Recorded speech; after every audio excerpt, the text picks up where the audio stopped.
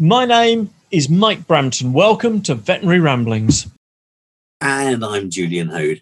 And tonight we're going to be talking about... Who? And babies. Practice teams. And working in a no-blame environment.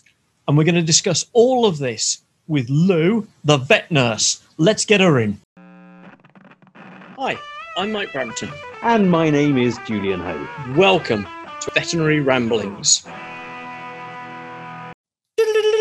We interrupt the show for an important announcement. Hi there, dedicated listeners.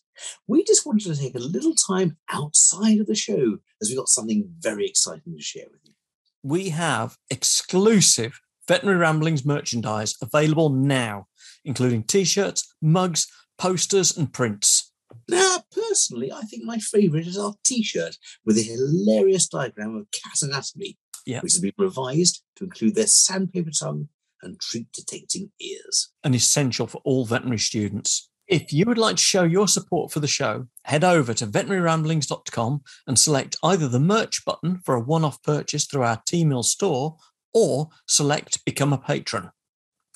I'm sure you'll be absolutely chuffed to know that everything in our T-Mill store is fully sustainable, carbon neutral and shipped in plastic-free packaging.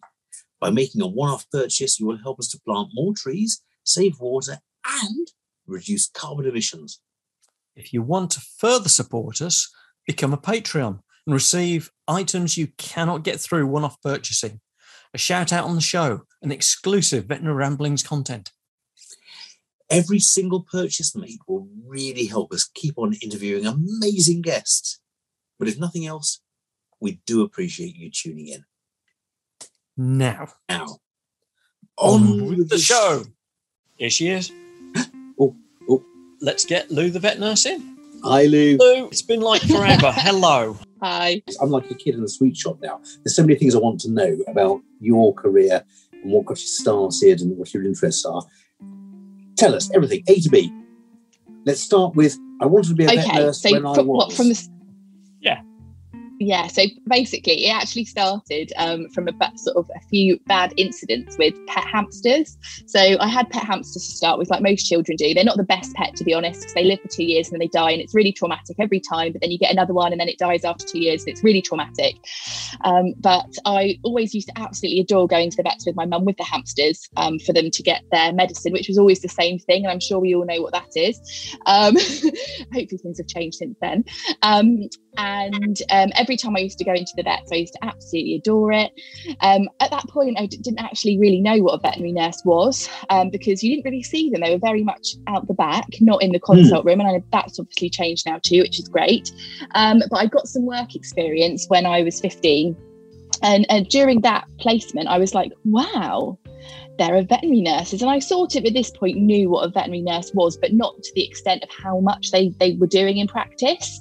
Right. And I thought to myself, actually, I quite like what they're doing. And I think what they're doing appeals to me more. So, we have a very similar role in a lot of ways, but it is very different as well. And for me, I wanted to be really hands-on, in the kennel with the patient all day, every day. I had an interest in anaesthesia at that point already. It fascinated me. And then I got a evening and weekend job at my local practice, literally cleaning. That's all I did for 2 years, cleaning, waiting for a student position to come up. Started full-time and then had to wait another year or two to start training. So I had quite a slow transition into practice, but then I had a long wait to really kick my career off. And then, so from 15 and how old am I now? 33? No, 32. Oh, I don't know. I actually don't know. You need to know that. But I've basically been in practice my whole life. That's what it feels like. My whole sort of adult life I've been nursing now. And it's interesting. Sorry to interrupt you there, but you talk about the similar roles of vets and nurses, and there is a convergence there, isn't there? But there's the expression, isn't there, that we use in veterinary medicine: cats are not small dogs, and it's a very similar sort of expression. Vet nurses are not small vets, or vice versa. The roles complement each other, and they should complement each other perfectly, shouldn't they? Yes. And there's no easy way to define it. there is an arrogant way, as a vet would perhaps use it to define it. There is a petulant way that a nurse could use it to define it, but actually none of those are helpful. The two roles could not exist, certainly these days, without the other. Mm. Absolutely. Yeah. Where I work and other practices I've worked, I've always felt like we're on the same team. And yeah, that's the whole vet-led thing again, isn't it? I love it. So it is. Absolutely. We in my practice, nothing happens without the vet and nurse, or vets and nurses, deciding what order to do things in, what the analgesia protocol is, what we're going to achieve, how we're going to do it, and when everyone's ready and on board with all that, then we can get cracking. But the reality in Julian's practice is, until the nurses say it's okay, nothing happens. Absolutely. And then the nurses tell the vets what they're going to do, and then the vets do it, and then the nurses tell them what they've done right and what they've done wrong. Yeah. See, as a clinical director, most of my time, we need to get Marie on the show. We should get Marie, one of my nurses, my head surgical nurse, who's brilliant. And I'm up in the office pushing paper clips along very precisely until she says, "Right, okay, dog's ready on the table. Come and do it." And then that's it. That's the vet-led team. Yeah, absolutely. It's like, it doesn't have to be so sort of, oh, this is my job, that's your job. It's really. It's thinking in the modern mindset, sort of. I know we can be set in our ways, but if we can help each other do our jobs easier and better, then why would you not want to work with each other and delegate more? It's more cohesive, it's more fun. And the patient gets the better care as well. If you have 4 members of staff all standing together talking, 2 nurses and 2 vets, everyone has different experiences. Let them talk about it, let them share it.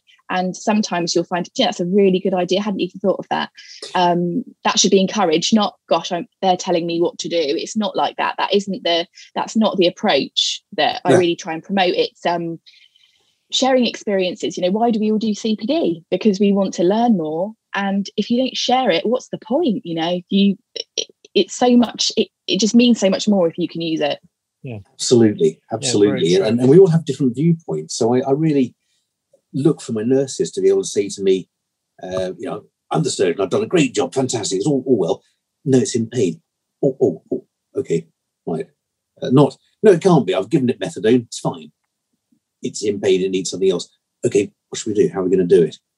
And I mentioned pain relief before. Pain relief is the uttermost part of responsibility, I think, of that team, isn't it? Making sure our patients are comfortable. Yeah, absolutely.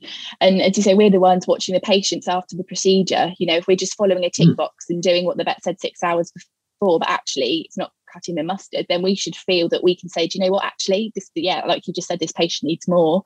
And why as nurses can we not make suggestions? But, at the end of the day, the vet makes the final decision because they're prescribing, which is the code of conduct. Perfect, great. But if I've been on an analgesia CPD and I've done a webinar the week before and it tells me about something really sexy, I'm going to suggest it, aren't I? Absolutely. And that's how we all learn, isn't it? Would you have suggested this as a 15-year-old getting into anaesthesia? I think as I've got older, I would I've got more confident about sharing my knowledge, but I think as a profession we've changed as well, and I think there is a bit of a movement going at the moment in how we act with each other in practice, and I'm really keen to push that as much as I can, because I think it will keep more people in the profession longer. There is quite a move on that. I mean, you're involved in this movement, aren't you, through the RCVS and other bodies? So what are the key changes that you're seeing then? I mean, you're involved in them, you're seeing them. You've mentioned COVID, and I want to come back on to COVID and what we've all gone through, because that's changed your life quite dramatically, hasn't it? Oh, yes, it did change. But we'll come on to that one in a minute. Yeah, trying to stay on topic. Changes that are coming in. Well, we have the Schedule 3 review at the moment, but that's all about giving nurses more responsibility in practice. So vets being able to happily say to us, do you know what, you can do that, and then they're allowed to delegate it rather than probably being allowed, maybe being allowed or not being allowed, but really we should be doing it. So what sort of things are you looking there to be delegated? What sort of things? Because nurses have got a lot of high quality skills. I think they're restricted by Schedule 3 from practicing some of those skills because it has to be done under the direction of a veterinary surgeon who may actually not be in the same room. Yeah, and for example, when they first started talking about making changes, the headlines are all about nurses doing cat castrates. And I was like, really? Of all the things we're going to get excited about, cat castrates, a stitch-up's more exciting than a cat castrate. We can already do that. Now, I'm not saying don't let us do it, because I do think it is definitely a task nurses should be able to do. But for me, as a nurse that loves anaesthesia, with monitoring at the moment, monitoring and maintenance, it's a little bit of a grey area. So as a veterinary nurse, I can monitor under the direction and also maintenance. But any changing of anaesthetic depth, we're supposed to communicate with our veterinary surgeon. So every time I touch that dial, literally every time, we're supposed to communicate it. Now, of course, we all do that. Yeah, I was going to say, I can sense a conflict here, because it's just really difficult. Yeah, because good anaesthesia practice will tell you that you're going to communicate to the team that you've made a change. But it's like, if as far as like dealing with complications in the anaesthetic, when there's a bitch spay bleeding out, for example, if my veterinary surgeon is really happy that I'm happy to administer a fluid bolus, of course I'm always going to communicate it, but I just feel there should be a little bit more autonomy, and sometimes they'll be like, do what you think. That's fine, Lee, do what you think. But because my knowledge, because I've done more CPD in that area than they have, is probably actually slightly better, and I'm not blowing my own trumpet. But anaesthesia is a tough subject. Not everyone loves it, and it is a bit like mustard. You either love it or hate it, don't you? And I do find that the majority of vets I've worked with, unless they're anaesthesia keynotes as well, are like, do that, that's fine. But it wouldn't it be nice for me to be able to do a certificate that allows me to do a bit more without having to sort of interfere there? I think it's difficult. It's really difficult. It is, but I think you're absolutely right. And there's, again, I'm mentioning adages all over the place these days, but the old adage of anaesthesia is 99% tedium, 1% panic, isn't it? Is that 1% where you suddenly need to change something, there should be an autonomy of saying, well, actually, I spend all my time during anaesthetic monitoring. The vet will, unless there is a dedicated veterinary anaesthetist, the vet spends none of his time or her time monitoring the anaesthetic. And therefore, the person who's monitoring should be the one who does the changing, not the, this is happening. I say, hello. Oh, it's dead. Sorry, doesn't matter. It's fine. There should be that ability within the early part of the monitoring. When you see a fluctuation, change, there we go.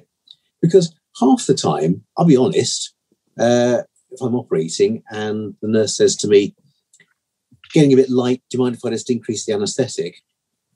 I'm concentrating on putting a vein back together or something. I'm not going to look up. Sorry, yes. What are the readings? What is it? It's just, that's fine, great. And I'm paying lip service to it. If someone says to me, "Can you monitor an anaesthetic?" I'll do it, but I'll panic all the time, thinking I'm not doing as good a job as my nurse is monitoring. Yeah, it's trust, isn't it? My team, I feel I would like to think that if they work with me, they are really happy that if I make a suggestion, I think it's a valid one, and often they'll support me in my decision making. But sometimes they will say, actually, Lou, no, can we wait a bit, or can we do this instead? And that's fine as well. But it's very frustrating as a nurse, I think, in the current climate as it is at the moment, to do certificates, advanced certificates. Even the BTS nurses that are like hardcore, have studied really hard, done loads of case reports, gone to America to do an exam, they still are on exactly the same sort of rule book as other RVNs. And I do think it is time now for nurses to be able to be recognised for their additional qualifications like the veterinary surgeons are, because at the moment there isn't really that. There is no difference in practice from a nurse that's been qualified for a year versus 15 years, loads of certificates as to what they can actually do or not do. It's exactly the same. And I think now is the time to maybe have a little look at that. Yeah, it's like, make the most of your career, do what you want to do. But I think education and continued learning and development is what keeps you interested and motivated. And that's one of the bits of advice I always give to nurses when they say they feel a bit stagnant. It's like, set a goal. What do you love? Oh, I don't really love anything right now. Well, what gives you a little tingle? That little tingle is what you need to take hold of and, you know, make that your niche. So absolutely. So that's anesthesia for you. Yes. Yeah, and ECC, anything super sick, really. I know that sounds quite morbid, but I love, because it's like a big jigsaw and there's loads of different things you have to think about: fluid therapy, analgesia, all the monitoring. Oh, I just gets me all excited. I'm not going to be able to sleep tonight after this. Isn't there? The pressure to do it. It's the adrenaline rush. If I could blow your trumpet for you for a moment. So you've got the CERT VNECC, that's the Vets Now Emergency and Critical Care qualification. We got that in 2015, was that right? I think thereabouts? So, yes, it was, yeah. I say that as a question. I know it is because I looked on your website earlier. You've also got the ISVPS Nurses Certificate in Anaesthesia, which is incredibly highly rated. I loved it. It was really good. And all of that, in some way, led to you, and the blog that you do has all led to you being recognised by your peers, which I think is an incredible honour. And you were awarded the RCVS Inspiration Award in 2019 for essentially services to the vet-led team, weren't you? For veterinary nursing. Basically, yeah. I'd like to think of it like that. Yeah. Congratulations. Yeah. Well deserved. And cheers for that. Cheers. I'll ching with my non-alcoholic beverage. I think you two do have alcoholic beverages, don't you? No, it's just water. No. But, no. No, but no, I'm really proud of it. It means a lot to me to have received that, being inspirational. But on the day when I was awarded it, I just felt really humbled, because the reason I'm so in love with my job is because I'm so inspired by those around me. So my colleagues that I work with, nurses that I meet, other vets that I meet.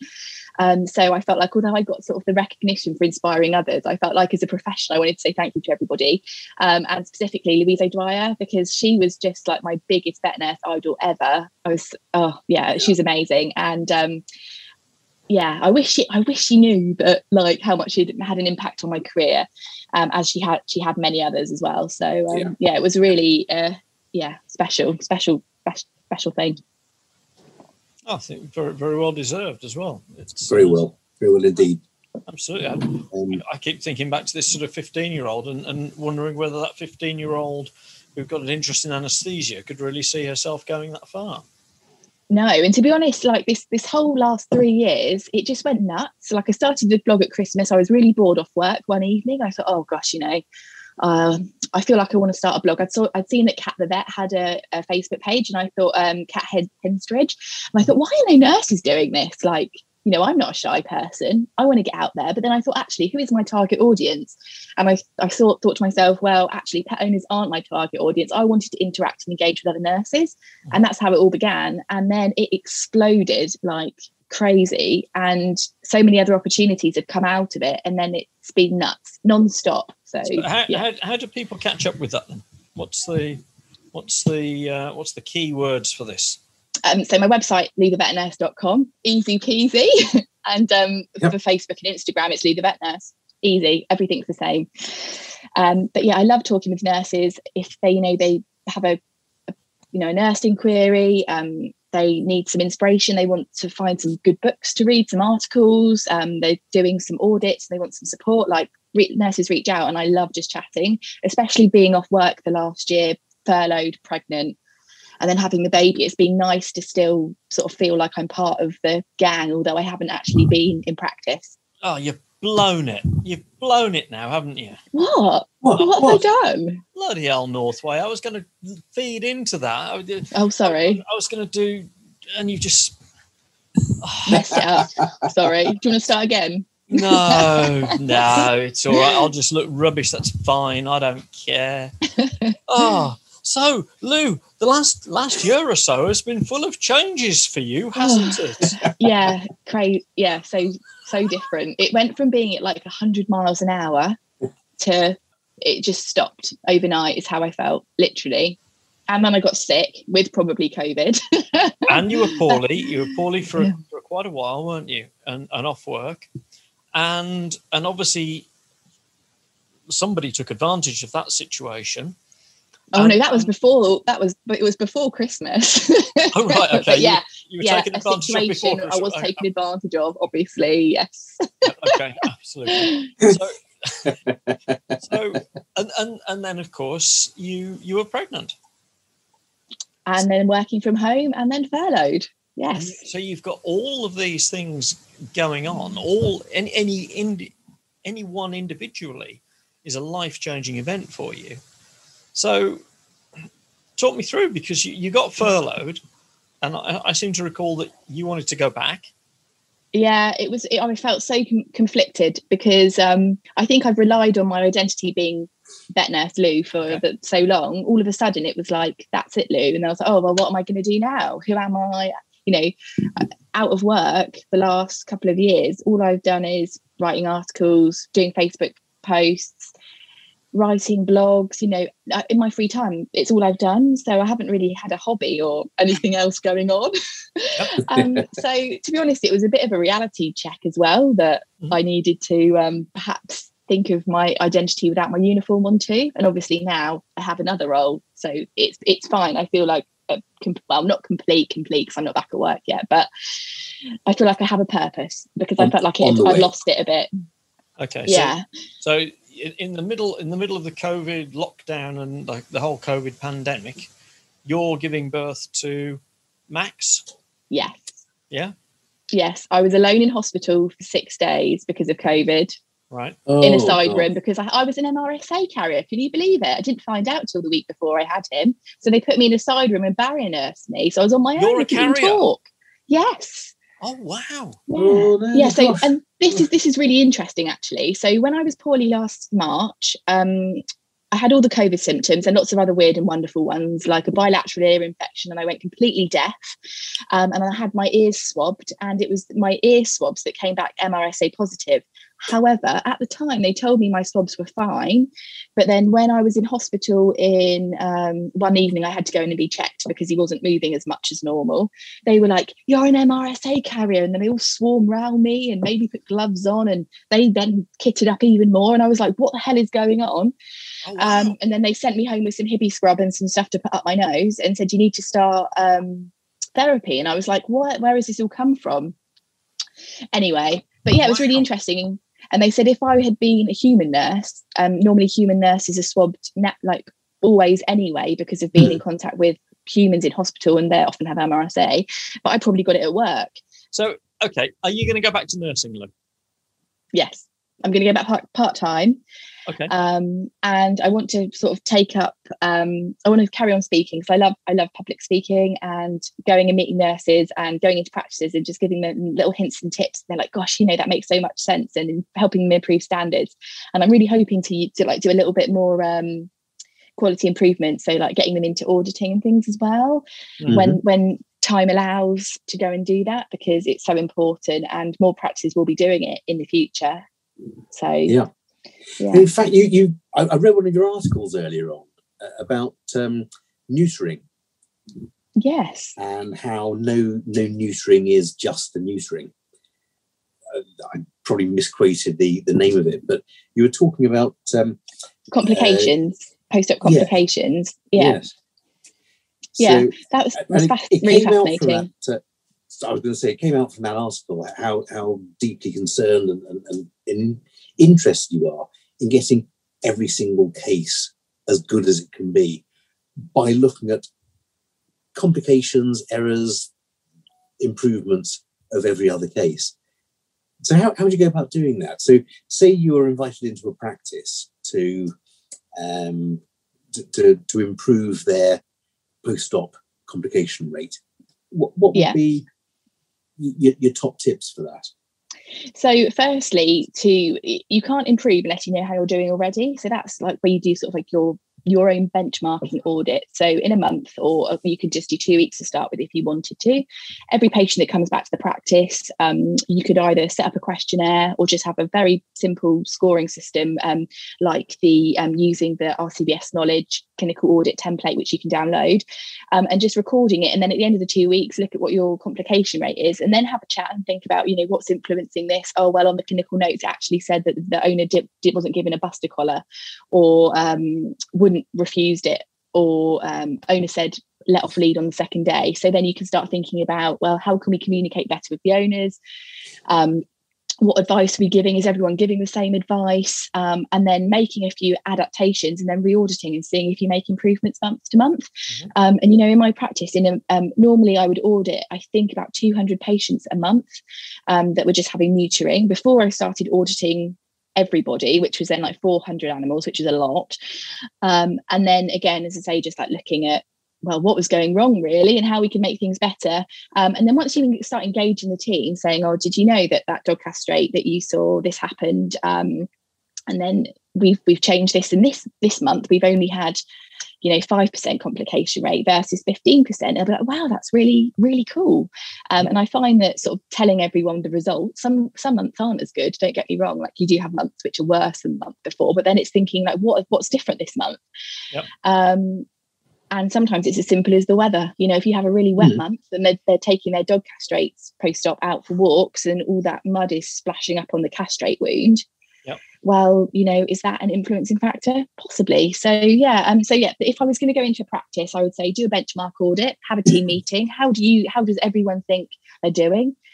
And a discussion for change, and involve everybody that's involved in sort of giving owners advice and looking after the animals in the practice as well.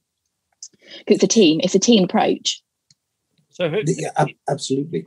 So go on, Mike. Sorry, you. Well, I was going to say, I mean, you've been out of practice for a while, and obviously because you've been on maternity, and there've been a whole raft of changes that we've been discussing on Veterinary Ramblings for the last year or so, with regards to that. I'm wondering, do you think that those sort of things will make auditing more difficult?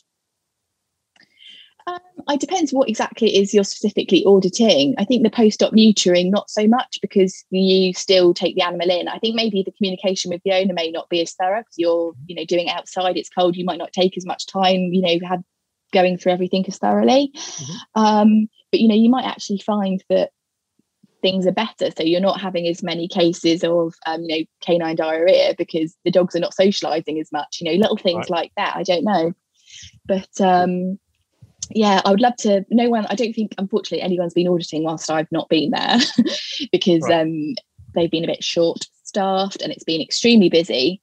But I hope to get back on board. And I hear we have a new computer system which does all the sort of. I was manually inputting all the data myself, but now our new computer system does that for me. So hopefully, my life's going to be much easier. Right. Will that allow you to audit? Yes, it's got that feature built in, which is fantastic.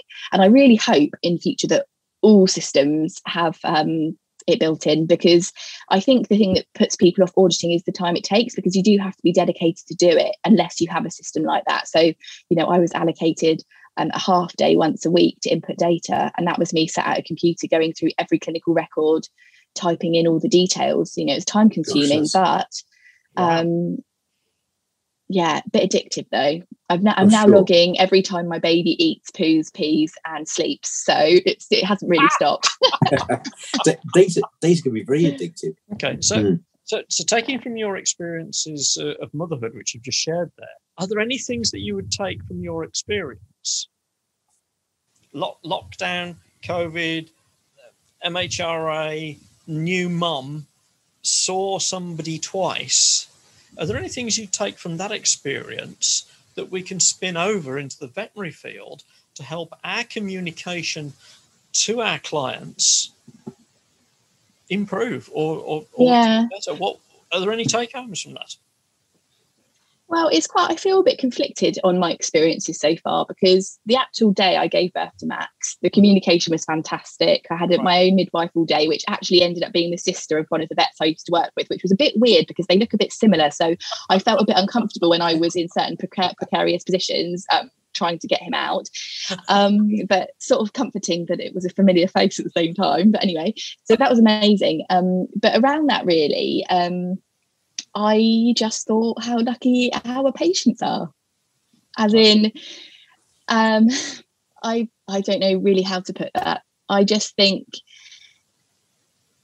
because I think I was in a side room on my own and I understood what was going on, that almost made it worse.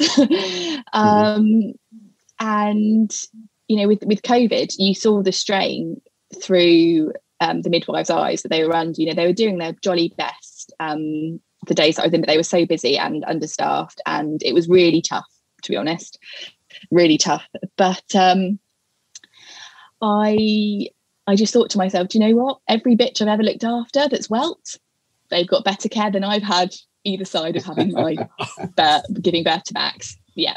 So I felt like a dog the whole time. I was comparing everything that happened, you know, the drugs that I was having. They gave me some tranexamic acid because I hemorrhaged, and I thought I was telling them that we give it to greyhounds because they have delayed coagulopathies, and they were like, oh, that's so interesting. Then they gave me some morphine and it made me feel really sick, and I was like, we don't use morphine, it's not licensed, and it's disgusting, it's awful, we use methadone. And they were like, oh, that's really cool. And you can imagine me in theatre, can't you? They were probably like, oh, shut her up. But anyway, I found it fascinating. Like, and I had an epidural. That was amazing. Like, highly recommended. Yeah, do that. Always do that. That's the vet nurse advice to any mums out there that's going to go through it the first time. Have one, especially if your baby ends up being over 10 pounds. Recommended. Over 10 pounds? He was 10.6 actually. 10.6. Oh my goodness me. So you're not back to horse riding just yet? Oh no, I'm never going to be the same again, to be honest. But you know, it's like all those times, all the drugs they were using, and they did a surgical safety checklist before they cracked on doing what they were doing, and I was like, oh, that's so cool. Yeah, it's interesting to know that there are lessons to be learned each way. They have surgical checklists, safety checklists, and they have processes in place that make us very envious. We have, for most of our patients, the time that they're not at liberty to give because they're so pressured, aren't they? I think it's fair to say, even before the COVID pandemic, that the NHS deals, I think, incredibly well with understaffing and poor management. I just really felt for them. So, Lou, presumably you're using reusable nappies and washing 4 or 5 every hour, and or not. I wish I should. I know I should. Do you know we went down? They poo so much. We went. Oh, you can't. We thought I can't. I would go mad. I would go mad. I can't. I know. We got before we had our first daughter. We looked into the reusable nappies, and there was a company that would collect the used cloth nappies and take them away and clean them and bring them back, and it was great. You could get these liners made out of seaweed or kapok or coconut or whatever, and it all sounded brilliant. It sounded great fun. Wonderful. So we can do this and not use those awful landfill nappies. Well, let's do that. It lasted less than 2 hours. Because with sleep deprivation, I just can't believe how much they poo.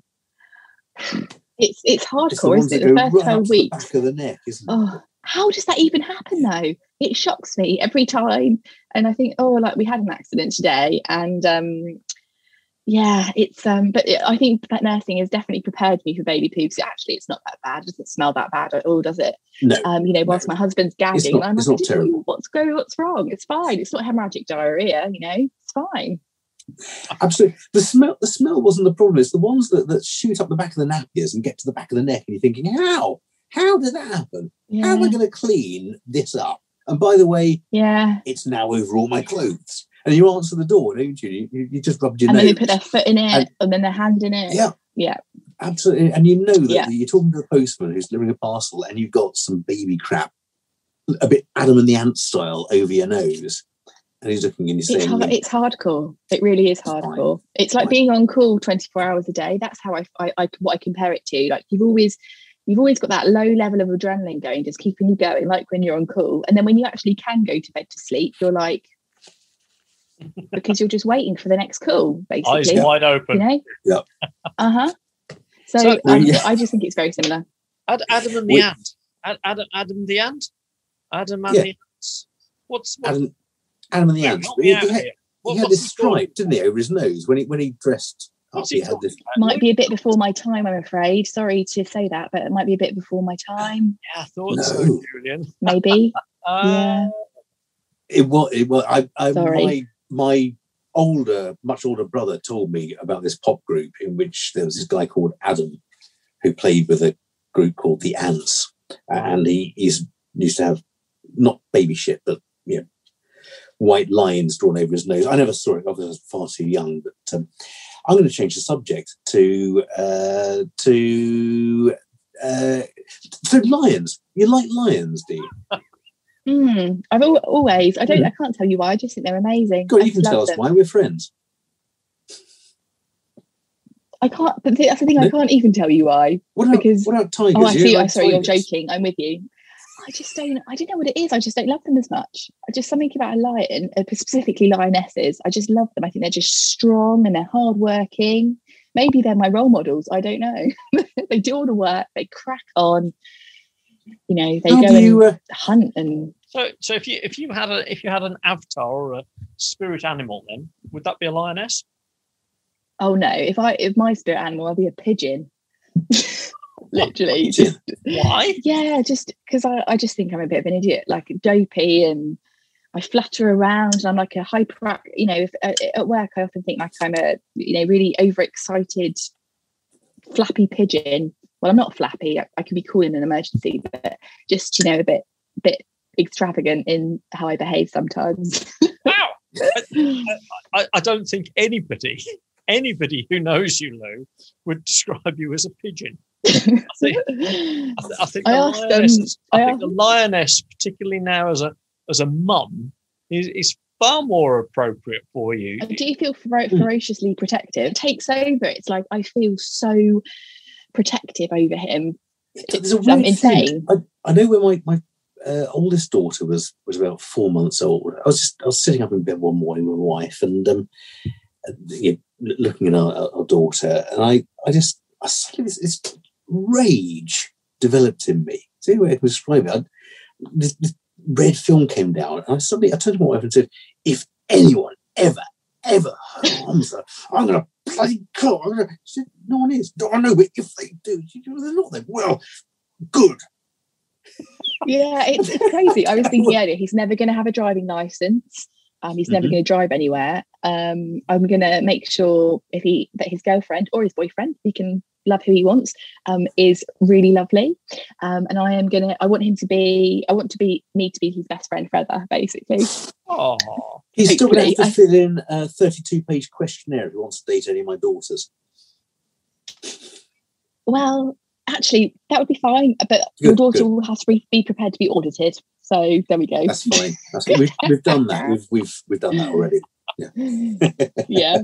But it's funny, you do start thinking about the future, and I've been reflecting a lot on my childhood and like thinking, oh my gosh, my mum, like I totally took her for granted, and like because I'm a twin, how the hell did she do that? Crazy. How did she manage 2 babies? And I've only got one, and it's chuffing hard work, and she managed both of us. It's crazy. Yeah. So now, did you have a twin brother or a twin sister? A twin sister. And are you identical or not? We are officially non-identical. I have a twin sister. Oh, cool. Oh, and Giselle, I know you're watching. Giselle, hello, Giselle. Thank you very much indeed. Hi there. Thank you. Shout out to Giselle. Thank you very much indeed. She's lovely. She's great, and we're very, very close. But one of the questions that we're always asked, or I'm always asked, is, "You got a twin sister? Are you identical?" Well, no, I got the Willie. What I normally funny, isn't say it? is, Yeah. I normally say, she's more identical than I am. And they say, oh, yeah. Do you think people just don't think, though? It's like one of those automatic questions, isn't it? You don't actually think about when you say it out loud. But yeah, we're very different now. Very different. But when we were little, we looked very similar. She lives quite close to me locally, and she actually gave birth to a baby girl 3 months before I had Max. So we've been support bubbling, which has kept me sane. So that's been nice. I haven't been on my own with Max, otherwise it would have been a very long 5 months. As you mentioned, she was your support bubble, or you were each other's support bubbles after birth. And of course, when I had my first baby, when we had, my wife and I had our first baby, we went to antenatal classes, and our support network were the people at antenatal. And of course, you wouldn't have had that, would you? Nope, I had no prenatal and no baby classes after. That's been really hard, actually. Although I have a lot of friends that have had babies, being able to talk to someone that's at exactly the same stage as you, I think would have made a big difference. But you can't change it. It's the way it is. Every new mum in the last year has been in the same boat. So that's what I just have to keep remembering, and also being grateful that I have had my sister to spend time with, and she's already been through it once before as well. So she's had all the questions all through the night and all the next day, and she's been very patient with me. Well, she's an expert. It's really scary. Yeah, well, it's so scary having a baby. They're so fragile when they come out, and what's normal, knowing what's normal, it's like a whole new ball game. And you can't really, well, in some ways you can compare them to puppies and kittens, but in a lot of other ways you can't. So there we go. You can't. So what would your advice be then to a veterinary nurse who's thinking of having a baby? Oh, go for it. Just have, if the time is right, well, not that there is ever a right time, really. I don't think. Your career will always be there. Don't ever think there's a right time. Yeah, I mean, I got pregnant. I mean, I wouldn't say we timed it exactly, because we've been trying for quite a long time. But I got pregnant at when my career was at its, a massive point. And when I found out in the December I was pregnant, all of the last year I had a congress to speak at basically every month. Some in the UK, some in Ireland. I'd been invited over to Belgium, and I was going to do all of that. And then actually on reflection, pregnant, I probably actually wouldn't have managed it, because I found it really hard work being pregnant, physically on my body. I didn't do pregnancy very well, to be honest. But you probably did it better than Mike and I would. Yeah. Well, yeah, women are, we're tougher, aren't we? I think we're lionesses, as I said earlier. So if you do get pregnant, you have to put yourself first, and you do have to step back from being full on at work, because it's really hard going. You have to rest. It's really important. So in a way, it was a blessing in disguise that I was furloughed and working from home for a bit, dare I say it. But your career will always be there. As I say, I could have viewed it that the door had shut when I got pregnant. And yes, to start with, I did feel like that, because then COVID hit and then everything was cancelled and not happening. But then, my job's still there, and all the other conferences will start again, and I'm going to get back out there. So it's all good. And it would, for everyone else as well. So you're going to get back out doing your CPD, doing your lectures. I hope so. Doing your anesthesia. It's all to do with time, to be honest, because as I said before, I was working full time and then sitting up to 11 o'clock at night every night and weekends doing stuff. I can't do that now and be a mum. I think the profession has grown and matured a bit, in that now there are the opportunities for the women in the profession to do that.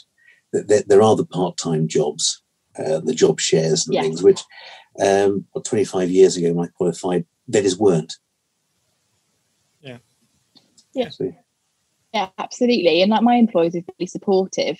They basically said I can go back and work what I want, really, which is lovely. And even before I was pregnant, with all my extracurricular nursing activities, as I call it, they were super supportive. And because I often need time off work to attend meetings when we could go to meetings. So I'd have to go to the Royal College sometimes for ones for the BVNA, for example, and things like that. So I think employers are much more open-minded now to, vet nursing is in practice as well, but actually you can have a lot more strings to your bow, and they need to be flexible about that. I think it's so important that employers see value in their staff and also encourage further development and training.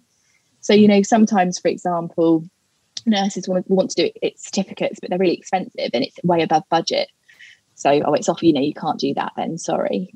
But it's like, why though? Because they're going to bring so many more skills back into your team. They're going to share their knowledge, hopefully, if you let them, and you've got that type of environment. And then your practice and your patients and your clients and you are going to benefit. So let them do it. Why do we have to keep having a CPD budget? It shouldn't be a budget. It should be, why do you want to develop? And it's that reason that should be the reason why they're allowed to do it, I think. Yeah. Well, okay. So I'm wondering if you'll allow Julian and myself to help you get back into CPD. Have you come across the 1 minute CPD challenge? I have. So would you be up for that? Why not? I'll give it a go. Deep breaths, yeah. Okay, deep breaths. Prepare. Here we go. So what's your topic? What would you like to do 1 minute CPD on? Well, I've spoken about it a lot already tonight. Quality improvement and human factors. I'm super passionate about it. I want everyone to get involved. So I'm going to talk about that for a minute. In that case, then, Lou Northway. Oh my God, there's a countdown there. Yeah, with music to it as well. Oh, my heart's racing. That's fine. Take a deep breath. Deep breath. Relax. Sip of non-alcoholic drink. You've given bigger lectures than this, and you've given birth to an amazing baby boy. It's not pressure at all. There's no pressure. Okay. So hold on. 1 minute CPD on, what was it? Quality improvement in human factors. Starting now. Okay, so nurses sitting in the audience right now, I want you to get involved in quality improvement and human factors. And you may be thinking, what the hell is Lou on about? Well, quality improvement is about looking at what you're doing already in practice and improving standards, because that is what you want. You always want to be seeking better. Well, you might be sat there thinking, well, Lou, we're doing great. Well, that's great, but let's make it even better. And then human factors, what's that? Well, that's looking at the influencing factors around why we behave how we do and how we interact with each other in practice. Do we blame each other when things go wrong? Hell no, we don't. And that is what human factors is all about. So this is working as a team and to use every mistake as a learning opportunity. So it's not going home and feeling sad about something bad that's happened at work. It's thinking, how can we stop this happening again next time? And how can we work together? Because a mistake isn't just one person's fault. It's a chain of events. It's a team mistake generally. So let's work together as a team and make everything better. So we're going to improve standards, stop blame, start working together, and be vet-led. That is what we're going to do. Boom. Wow. Awesome. Rocking it, Lou. Fantastic. Lou, that was great. 1 minit. How cool. And I spoke as fast as I could. Most normal people would that would be 5 minutes worth, wouldn't it? that would. Do you know, I think you would have done well on just a minute with that. There may be a couple of repetitions, but yeah, that was fantastic. It was really good. Really Rocking good. it. Lou, the vet nurse, top quality, top draw stuff. Thank you very much indeed. Yeah, I just want everyone to work together, basically. If that's just one thing. I'm so happy in my practice and how all the team work with each other. If I could know that that's replicated everywhere else, because I do hear that it's not, and nurses feel worthless, like, their voice doesn't count. We need to change that because it sucks. And we need to start working together. So let's turn every negative into a positive, as cliche as it says, and let's learn together. Brilliant stuff. Brilliant. Well, listen, Lou, wow. Banging 1 minute CPD. Amazing. I'm astounded. Fantastic. I'm going to put Julian on the spot here, because Julian, have you got a CPD certificate? Yes, I have. Got one here. Let's have a look at tonight's CPD certificate, and of course, everybody can download this and submit. They just get a certificate for a minute. No, it's the whole hour. No, the whole hour. I was going to say, just that would be really, the Royal College would be like, what the hell? These 1 minute. Well, we think the Royal College are, what the hell? We're waiting for somebody to actually upload one of these certificates. I'm going to do it. I'll do it. Go on. Look, there we go. I was hoping you'd like tigers, because I got a picture. There's a tiger. That's why. Don't worry, I'll let it go. It's still a big cat. I love that tiger. But I anaesthetised that tiger. I think you might have done. I have done. Yeah, it's a female tiger. And I thought, because because Louise means warrior woman. Oh, does it? Oh, I like that. So I thought, there we go. So people are listening to this and they can't hear anything, or they can't see anything. They're going to think you've lost the plot. There's a picture of a tiger, there's a picture of a tapir, there's a picture of a little baby turtle just hatched from its shell, wandering down the sand. And there's also a picture of a spaniel with several puppies, really to illustrate your paper on auditing neutering, which is very important. And the certificates, yeah, definitely worth a read. So what does it say across there? It says quality certificate. Yeah. This certifies that quality assessment has been carried out on this certificate, and it could do better. Well, it could. I mean, let's not beat around the bush here. We've talked about lions, not tigers. Yes. Yeah. And to compare Lou to a whelping spaniel is frankly offensive. Yes, it is. But it's better than a whelping bulldog, isn't it? Or a whelping Frenchie, to be fair.